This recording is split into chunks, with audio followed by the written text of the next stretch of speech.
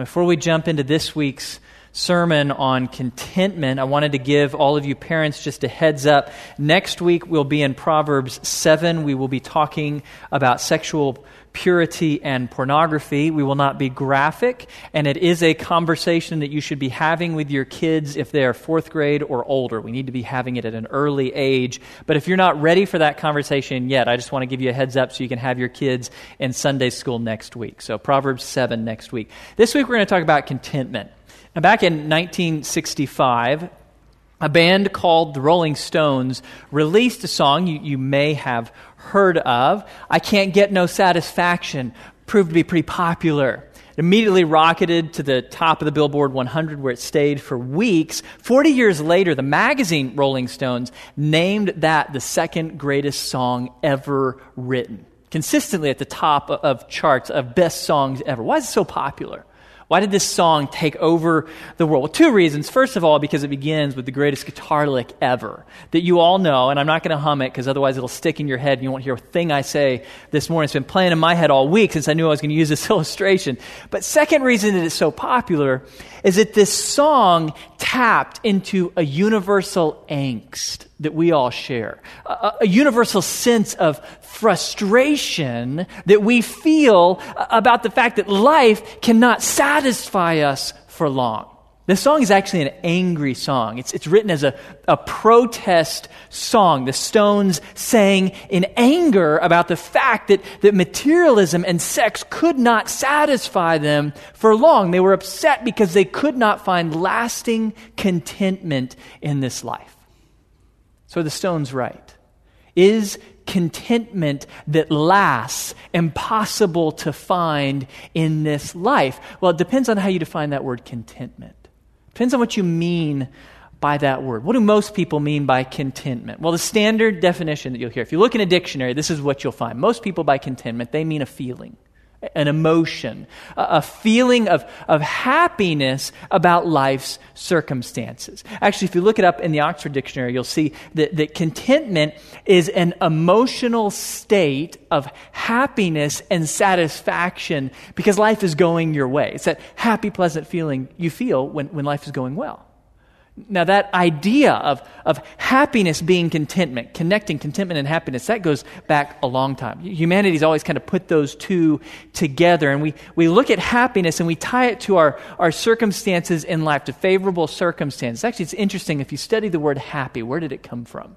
What does that word mean in English? Well, it goes way back to the 12th century, to the Norse language, 12th century Norse. The word hap, it meant to be lucky.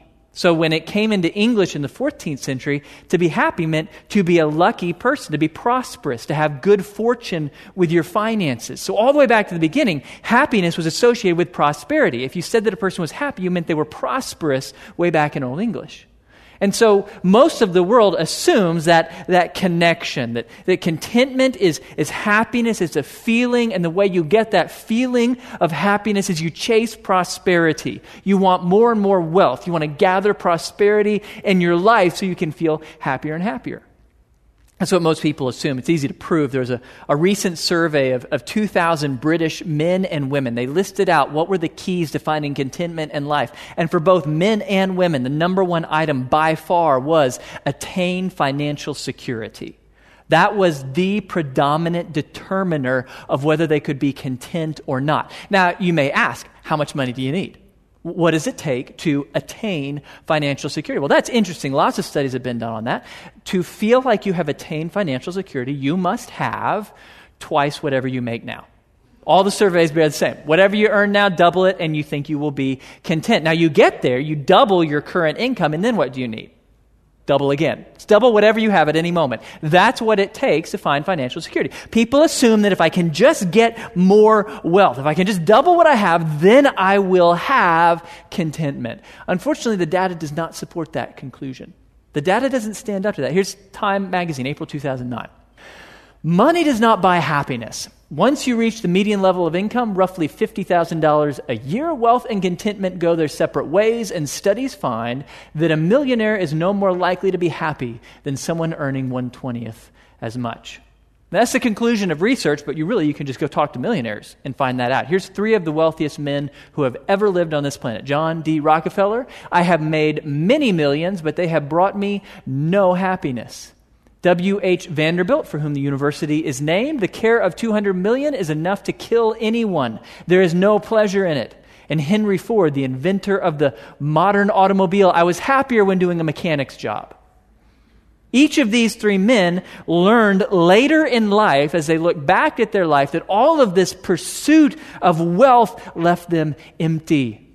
They were trying to find happiness in prosperity and prosperous circumstances, and it left them unsatisfied. It could never satisfy them for long. They were learning the truth that Proverbs lays out. You see this over and over again in Proverbs. Proverbs 27:20.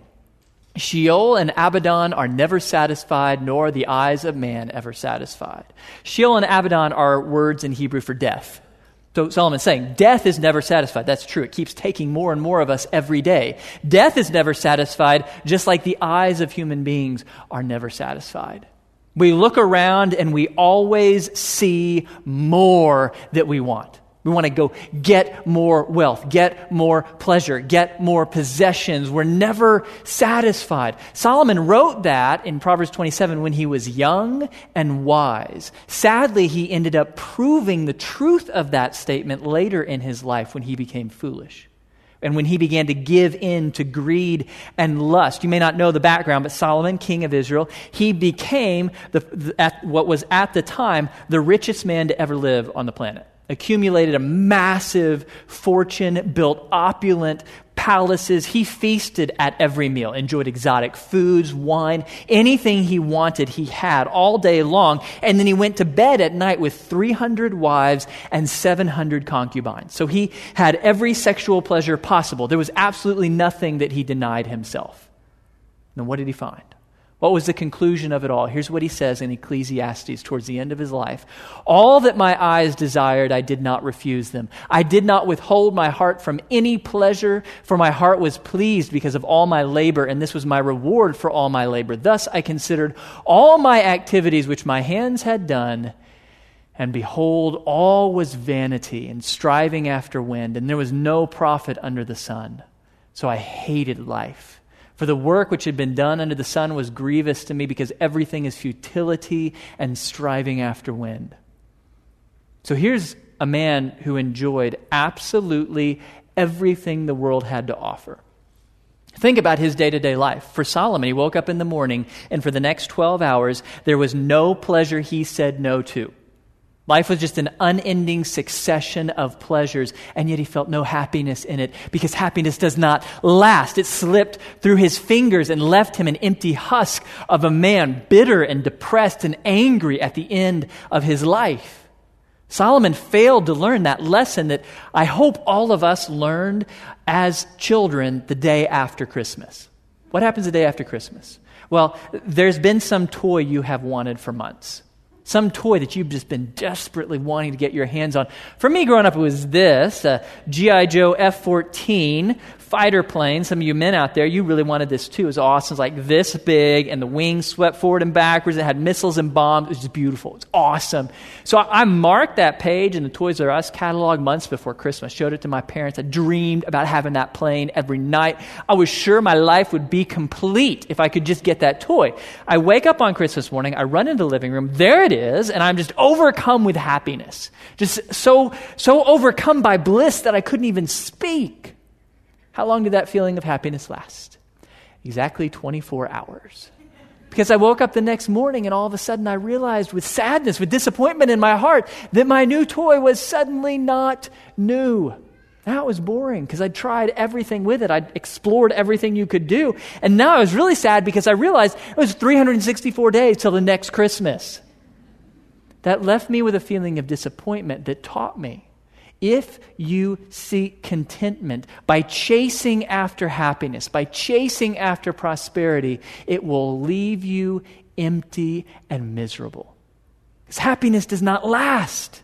The feeling of pleasure, it does not last. It cannot last. If you chase contentment by running after pleasure, by running after happiness, it will slip through your fingers and leave you empty inside. There are so many careers and marriages and lives that have been decimated because people were chasing after a feeling they could never hold on to. If you're seeking contentment in the feeling of happiness, you will live a miserable life. So is there a form of contentment that goes deeper than a feeling? Is there a kind of contentment that's stronger and more resilient than just an emotion that can cling to us even when circumstances in life are going badly? Well, yes, there is. There's a second meaning of contentment that we find in Scripture. The scriptural meaning of the word contentment is different than the dictionary meaning. In the Bible, biblical contentment is not a feeling, it's not an emotion of happiness, it's an attitude. Biblical contentment is an attitude of grateful acceptance of one's life. Now, what do I mean by attitude? Well, an attitude is a way of seeing life. An attitude is how you look at your life, how you interpret the events of your life, how you choose to see yourself. Now, that word choose is really important because feelings and emotions, you don't get to choose those.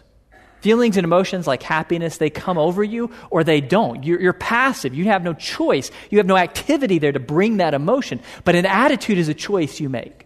You get to choose your attitude. You get to choose how you will see your life. You get to choose how you will interpret all of the things that happen to you. You can choose to either see your life as a gift from God that you can give thanks for, or you can see your life as a curse and see yourself as a victim who've been abandoned by God. You get to make that choice, how you will see yourself, how you will look at your life. Contentment is an attitude. You get to choose how you will see yourself. That's what we find in the most famous passage in the Bible on contentment. It's Philippians chapter 4. Paul talks about the secret of contentment. Here's what he says. Not that I speak from want, for I have learned to be content in whatever circumstance I am. I know how to get along with humble means. I also know how to live in prosperity. In any and every circumstance, I have learned the secret of being filled and going hungry, both of having abundance and suffering need. I can do all things through him who strengthens me. For Paul, contentment was a choice. You see that in the last line, the most misquoted verse in the whole Bible.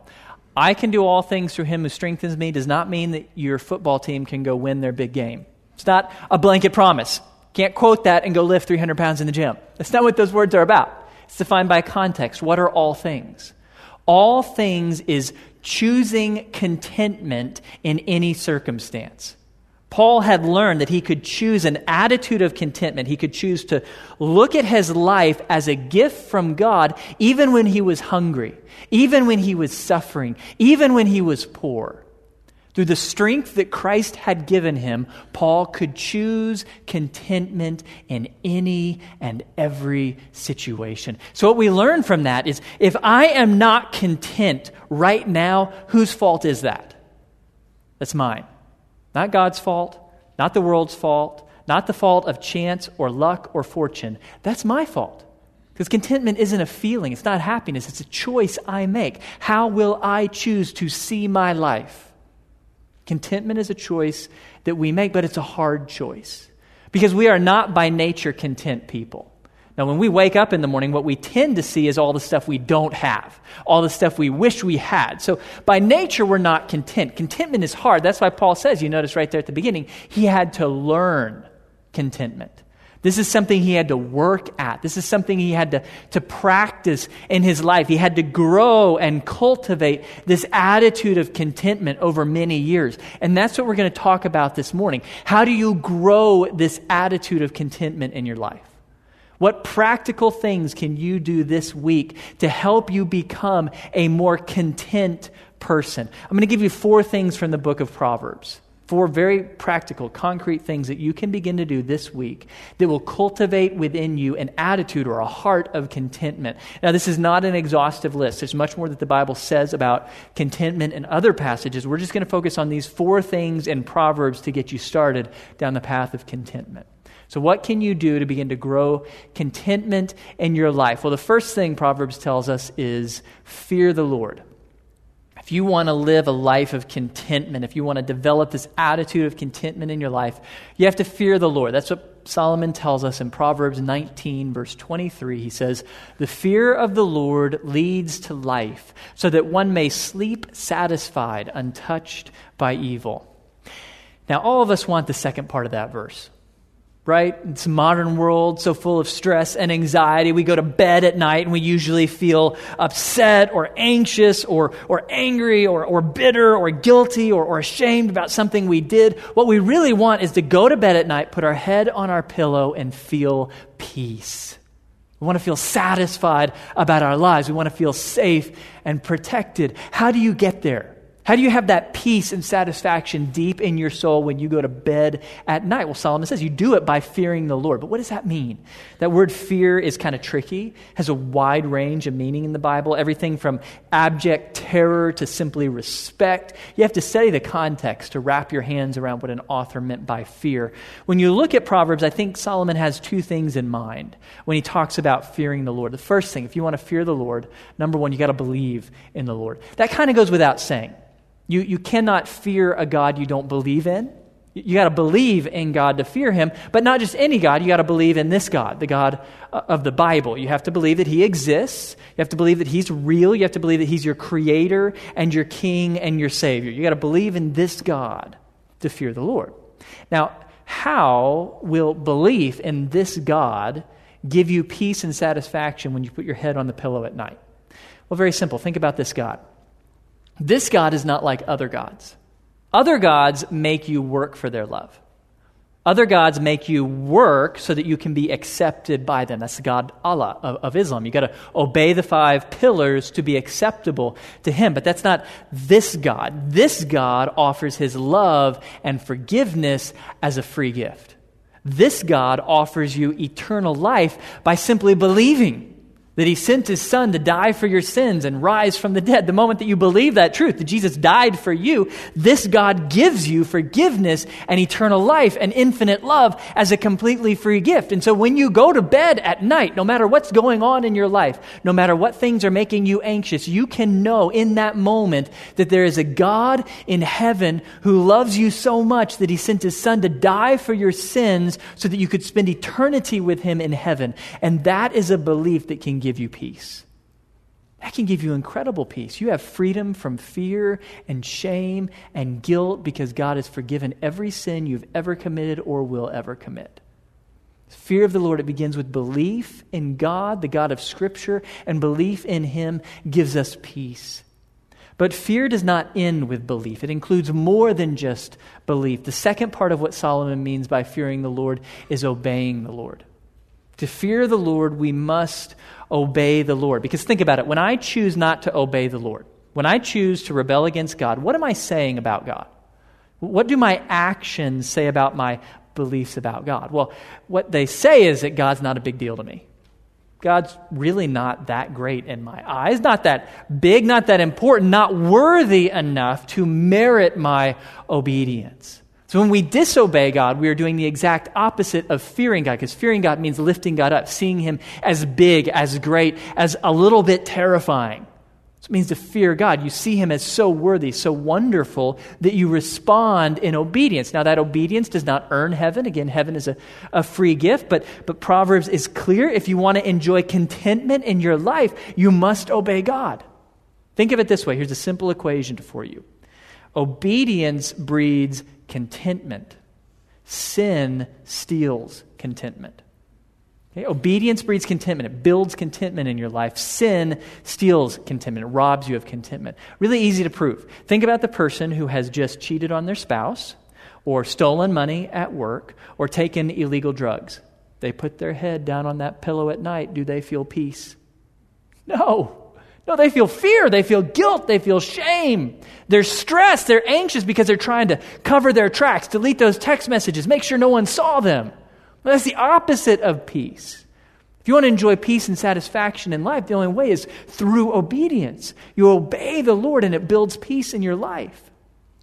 The author of Hebrews tells us something in chapter 12. It's a short little phrase that I absolutely love, one of my favorite phrases in the whole Bible.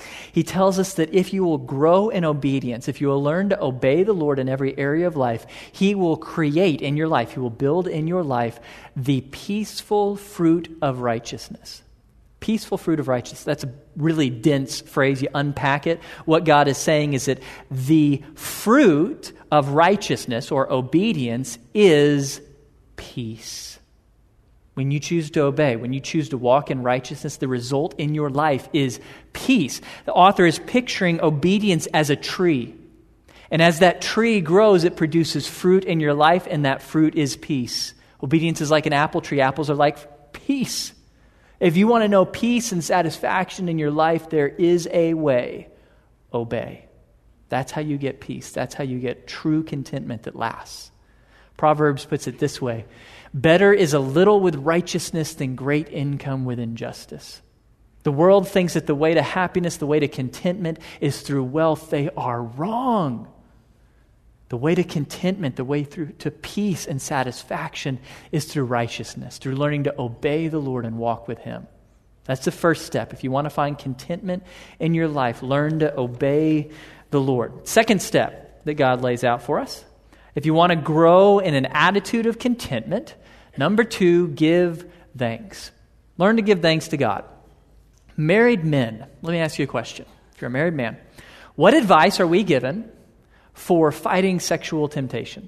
What are we supposed to do to fight sexual temptation? Well, we're supposed to focus our attention, our energy on not looking at other women, not thinking about women who aren't our wives. That's good advice. But that's actually only half of the story, only half of how you battle sexual temptation. Solomon gives you the other half. Here's the other half, men. Proverbs chapter 5. Let your fountain be blessed and rejoice in the wife of your youth. As a loving hind and a graceful doe, let her breast satisfy you at all times. Be exhilarated always with her love. First of all, married men, that's our favorite passage in the Bible. Read it often. It's wonderful. Second, when we think about how to battle sexual temptation, it's only half the story to say, hey, don't go look at other women. No, actually, focus most of your attention on looking at the right woman. Focus your attention on your wife. Think about her. Look for everything good about her. Rejoice in her. Find things to give thanks in her. That's how you battle temptation, is you learn to give thanks for what is yours. Okay, here's another example: wealth. When it comes to wealth, I think most of us in this room, probably a safe bet, most of us fit what the world would call middle class. We're middle class people. We're not super rich. We're not super poor. Now, as middle class people, most middle class people spend a lot of their lives, a lot of their time thinking about accumulating more money. If we only have more money, then life would be great for us. But here's what Proverbs says about wealth. Proverbs 38-9, give me neither poverty nor riches. Feed me with the food that is my portion, that I not be full and deny you and say, who is the Lord? Or that I not be in want and steal and profane the name of my God. What Solomon is telling us is that there are advantages to being middle class. It's a good place to be. Because you're not poor where you're tempted to steal, and you're not rich where you're tempted to be proud and self-reliant. Actually, great wealth is a great danger to your spiritual life. So Solomon is saying what we need to do is we need to stop in our middle-class lives, and we need to see all the advantages that are part of our circumstances, our condition. What Proverbs is teaching us to do is to stop and give thanks for whatever our circumstances are, whatever your relational status, whatever your educational status, whatever your career status, whatever your financial status, whatever your health status. Proverbs wants you to understand that there are advantages to find and give thanks for in whatever status or condition you're in right now. Now, for some of you, that feels hard to do. Because for you right now, life is really hard. It's painful. You're suffering. It's really hard to see anything good in this moment. And so I would remind you what Paul said in Philippians 4. I can do all things through Christ who strengthened me. Not a promise about lifting 300 pounds in the gym. It's a promise about contentment. Even when you're suffering, even when life is hard, you can choose contentment. You can choose to have an attitude of contentment. How? Through Christ who lives in you. You can choose contentment by giving thanks. At this moment, whatever you're facing, you have something you can say thank you for. Something you can look to God and say, thank you for that thing, God. If you don't learn to give thanks in these circumstances, right this moment, even if you don't like your circumstances and your condition, I would remind you of the wise advice of Socrates. He who is not contented with what he has would not be contented with what he would like to have. If you don't learn contentment now, you're never going to learn it. Not in this world that's so full of pain and suffering. Circumstances are never going to line up where contentment comes easy for you. You got to learn it now. You got to learn to give thanks. Practical advice for you guys as you think about this. I would encourage you to get in the habit of writing out things you're thankful for. For me, during my sabbatical over the last couple months, I found that if I don't practice this discipline, if I don't work at giving thanks, then I'll wake up in the morning and I'll start my day and I will quickly get preoccupied with all the things I wish I had. So I'm driving down the street and I see a lot of nice cars. I love nice cars, and I think about how much I'd like that nice car. Or I see people going to a job that really seems exciting to me, and man, I really wish I had that opportunity. Or I see people on Facebook going on amazing vacations that I'm not going on, and I just think about, man, I'm missing so much. And I was convicted over that. That's not the attitude that I need to be walking through my sabbatical with. And so what I did is I got a journal, even though I type almost everything these days. Once in a while, it's nice to just write. And every morning I'd wake up, and before I open the Bible, first part of my quiet time, take out a pen, write 5 things. 5 things in my journal that I'm thankful for. Some of them were really deep, like I'm thankful that Jesus died for my sins. Some of them were really tiny, like I'm thankful that it's 65 degrees today and I'm sitting outside. And all of them are appropriate. Anything, whether big or small, simple or deep, you just write it down. 5 things every day. You're writing these things down, and it begins to build a habit in your life. You find yourself going through the day, seeing something and saying thank you for that. So last night, the kids and I and Julie are out watching fireworks at George Bush. It was hot. And I did not want to be there. It was late, and I know I had to preach this morning, and my son was wanting to sit on my lap, and he's just like this ball of energy that overheats me, and I was not comfortable at all, and I was feeling pretty upset about it, and then I stopped, and I thought, okay, wait a minute, I need to find some things to be grateful for, and right that moment, the breeze blew. Such a tiny little thing. Breeze blew, and wow, that right there, it's not a minor thing when you're sitting outside in July in Texas. And I gave thanks for that. And I began to look around for things to give thanks for, and it changed my attitude, and all of a sudden there was contentment. So if you will learn to give thanks, write out 5 things a day that you're thankful for, that will begin to grow within you a content heart. Third thing that Proverbs lays out for us, if you want to grow contentment in your life, you got to learn to work hard. In this discussion about contentment, it's really important to make a clear distinction here between 2 C words. 2 words that begin with C. Contentment is not complacency. Contentment is not the same thing as complacency. A lot of people do not have the things they need in life. An education or the money they need or the job they need, and it's because they've not worked for them. They've been lazy. They've not worked hard. Now, some people lack those things for reasons that are completely out of their control. That's not their fault. They just need to trust God. But for some of us, we don't have the things that we need because we've not worked for them. And Proverbs convicts us over that. Proverbs does not say, hey, you should be content to continue to lack that thing and be lazy. The Proverbs says things like this: do not love sleep or you will become poor. Open your eyes and you will be satisfied with food. Do you want satisfaction? Do you want contentment in life? Then you need to learn to work hard. You can't be lazy in life. If there's some opportunities you've missed out on because you have been lazy, then it is time to get to work. You need to understand God will never bless laziness. Never. Contentment requires hard work in life. Here's Proverbs 6. A little sleep, a little slumber, a little folding of the hands to rest, and poverty will come upon you like a robber, and want like an armed man. What do you need to be content in life? Well, you don't need riches. You don't need a particular educational degree. You don't need a particular relational status, but you must work hard. Whatever task God has given you, you must put your hands and your mind to it and do it with diligence as unto the Lord. If you will do that, if you will work hard in life, then God will bless you when you are putting your head on your pillow with the sleep that only hardworking people know. There's a quality of peaceful sleep that comes through hard work that the rest of the world doesn't know about. Okay, so contentment requires hard work. That's the third step. Fourth step. Find contentment, you must give to those in need. We're all familiar with Jesus' advice that it is better to give than to receive. But how is it better? Clearly, it's better for the person who just received. They now have something they wouldn't. And it's better for the world in general, for all giving to those in need. But Jesus meant something more. He meant that it's better for you when you give to someone in need. Your life will be better when you choose to give away what you have, to share what's yours with someone in need. That's a theme you see throughout the book of Proverbs. Proverbs 19:17. One who is gracious to a poor man lends to the Lord, and he will repay him for his good deed. Now repay, that's not just about finances. This is not a promise that if you give $1 to charity today, God will return $10 to you tomorrow. That's the prosperity gospel, and it is a lie. That's not what this is about. This is about a promise to bless you.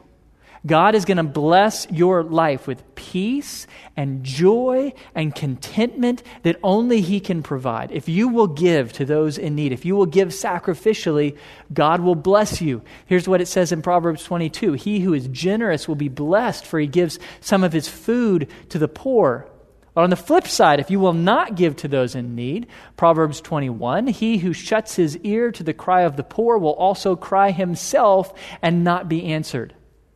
And so if you're feeling very unsatisfied about your life right now, if you feel very distant from the Lord and very discouraged, one of the questions you should ask yourself, there's many questions you should ask, but one of the questions you should ask is, have I given to someone in need sacrificially?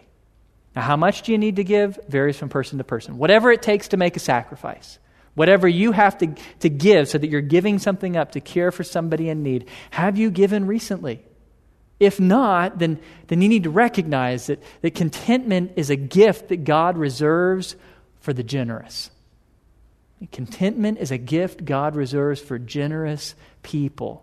Now, again, this is not some kind of mathematical equation. God's not saying if you give $10 to charity today, you will sleep better tonight. That's not how this works. What He is saying, though, is if your habit in life is not to be generous, if you're not giving sacrificially to those in need, then you should not expect contentment. That's not what God's going to give you.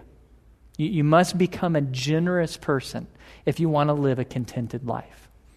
Okay, let's get practical for a moment. Let's look at these 4 principles again that God has given us through the book of Proverbs. What God wants us to understand about contentment is that it is not a feeling. Contrary to what the world says, contentment is not happiness. If you are trying to find contentment by chasing happiness, by chasing prosperity, by chasing pleasure, it's going to make you a worthless and miserable person. You'll never find it. You'll never grasp onto it. Contentment is an attitude. It's an attitude that you choose. It's how you choose to see your life. Contentment is looking at your life with all of its ups and downs and saying, I believe this is a gift from God. That's contentment, an attitude that you choose. But that's a hard choice to make because life this side of heaven is really painful, full of suffering. So how do you grow in your ability to believe that your life is a gift? How do you grow your attitude of contentment? Well, you do these 4 things really practically. On a week-by-week basis, you practice these disciplines. Now, which one do you need to apply this week? I don't know. I would encourage each of you to look at that list and pick one. And don't pick the easy one. Don't pick the one up there that you're like, got that licked, all right, that's mine. No, that's not yours. You got that one. Pick the one that you look at and you say, I did not like when Blake talked about that. That's the one that God is calling you to work on this week. Whatever one you struggle with and felt conviction over, you need to choose that principle and you need to apply it this week. Let me give you some specific ideas here. If you look at the list and number 1 was your big one, fear of the Lord, that's what you need to focus on. If you struggle to fear the Lord because you struggle to believe in Him, it's hard for you to believe that the God of the Bible exists, then I would encourage you, please come talk to me or someone else here this morning. Let's help you to grow in faith. That's where contentment will start. Or maybe fear of the Lord is hard for you because you've got some area of disobedience in your life, some secret sin that has been part of your life for a long time that you can't seem to conquer, and that's stealing your contentment. If that's the case, if that's you, and I'm going to challenge you, I'm going to encourage you to do something bold. I'm going to encourage you to expose that area of weakness to someone. To another person who is godly, who is walking with the Lord. That can be a pastor, that could be me, that could be a leader, that could just be a godly friend in your life. You need to go to that person and you need to be open. You need to open the doors to your life and say, here's what I'm struggling with. Got to understand, secret sins are invincible so long as they remain secret. You cannot overcome them if you keep them private. That doesn't mean you need to tell everyone here, but you got to tell somebody who can pray for you and hold you accountable and help you to grow. So do whatever it takes to grow in obedience so you can fear the Lord. Maybe you look at the list and number 2 is getting at you. It's convicting you. You are not a very gracious or grateful person. I would encourage you to do what I talked about earlier. Get yourself a journal and begin every morning to write out 5 things that you're thankful for. Okay? Just write them out just really quickly as you begin your day. Begin to practice that. Look for triggers as you go through the day to find things to be thankful for and give thanks to God. If you'll get in that habit of giving thanks, it will change your attitude towards life. Maybe it's number 3, working hard. You look at your life and you think, man, I've been lazy. There's some opportunities I have missed because I have not worked hard. First of all, realize all of us struggle with laziness from time to time. You're not alone in that. What I'm going to encourage you to do is to get radical to cut laziness out of your life. You need to set a schedule that gets you studying, gets you to work on time, gets you to the gym. You need to set a schedule, and then this is the hard part. You're going to need to remove the things that distract you. Okay, if you're a lazy person, then you're going to probably need to jump off of Facebook. Just shut down that account. You don't need Facebook. No one in this room will ever need Facebook. So shut it down if that's what's distracting you. Or if it's Xbox, just go sell it. If it's cable TV, cut the cable. Do whatever it takes because God will never bless laziness. Whatever it takes in your life to begin to work harder so that you can please the Lord with your labors.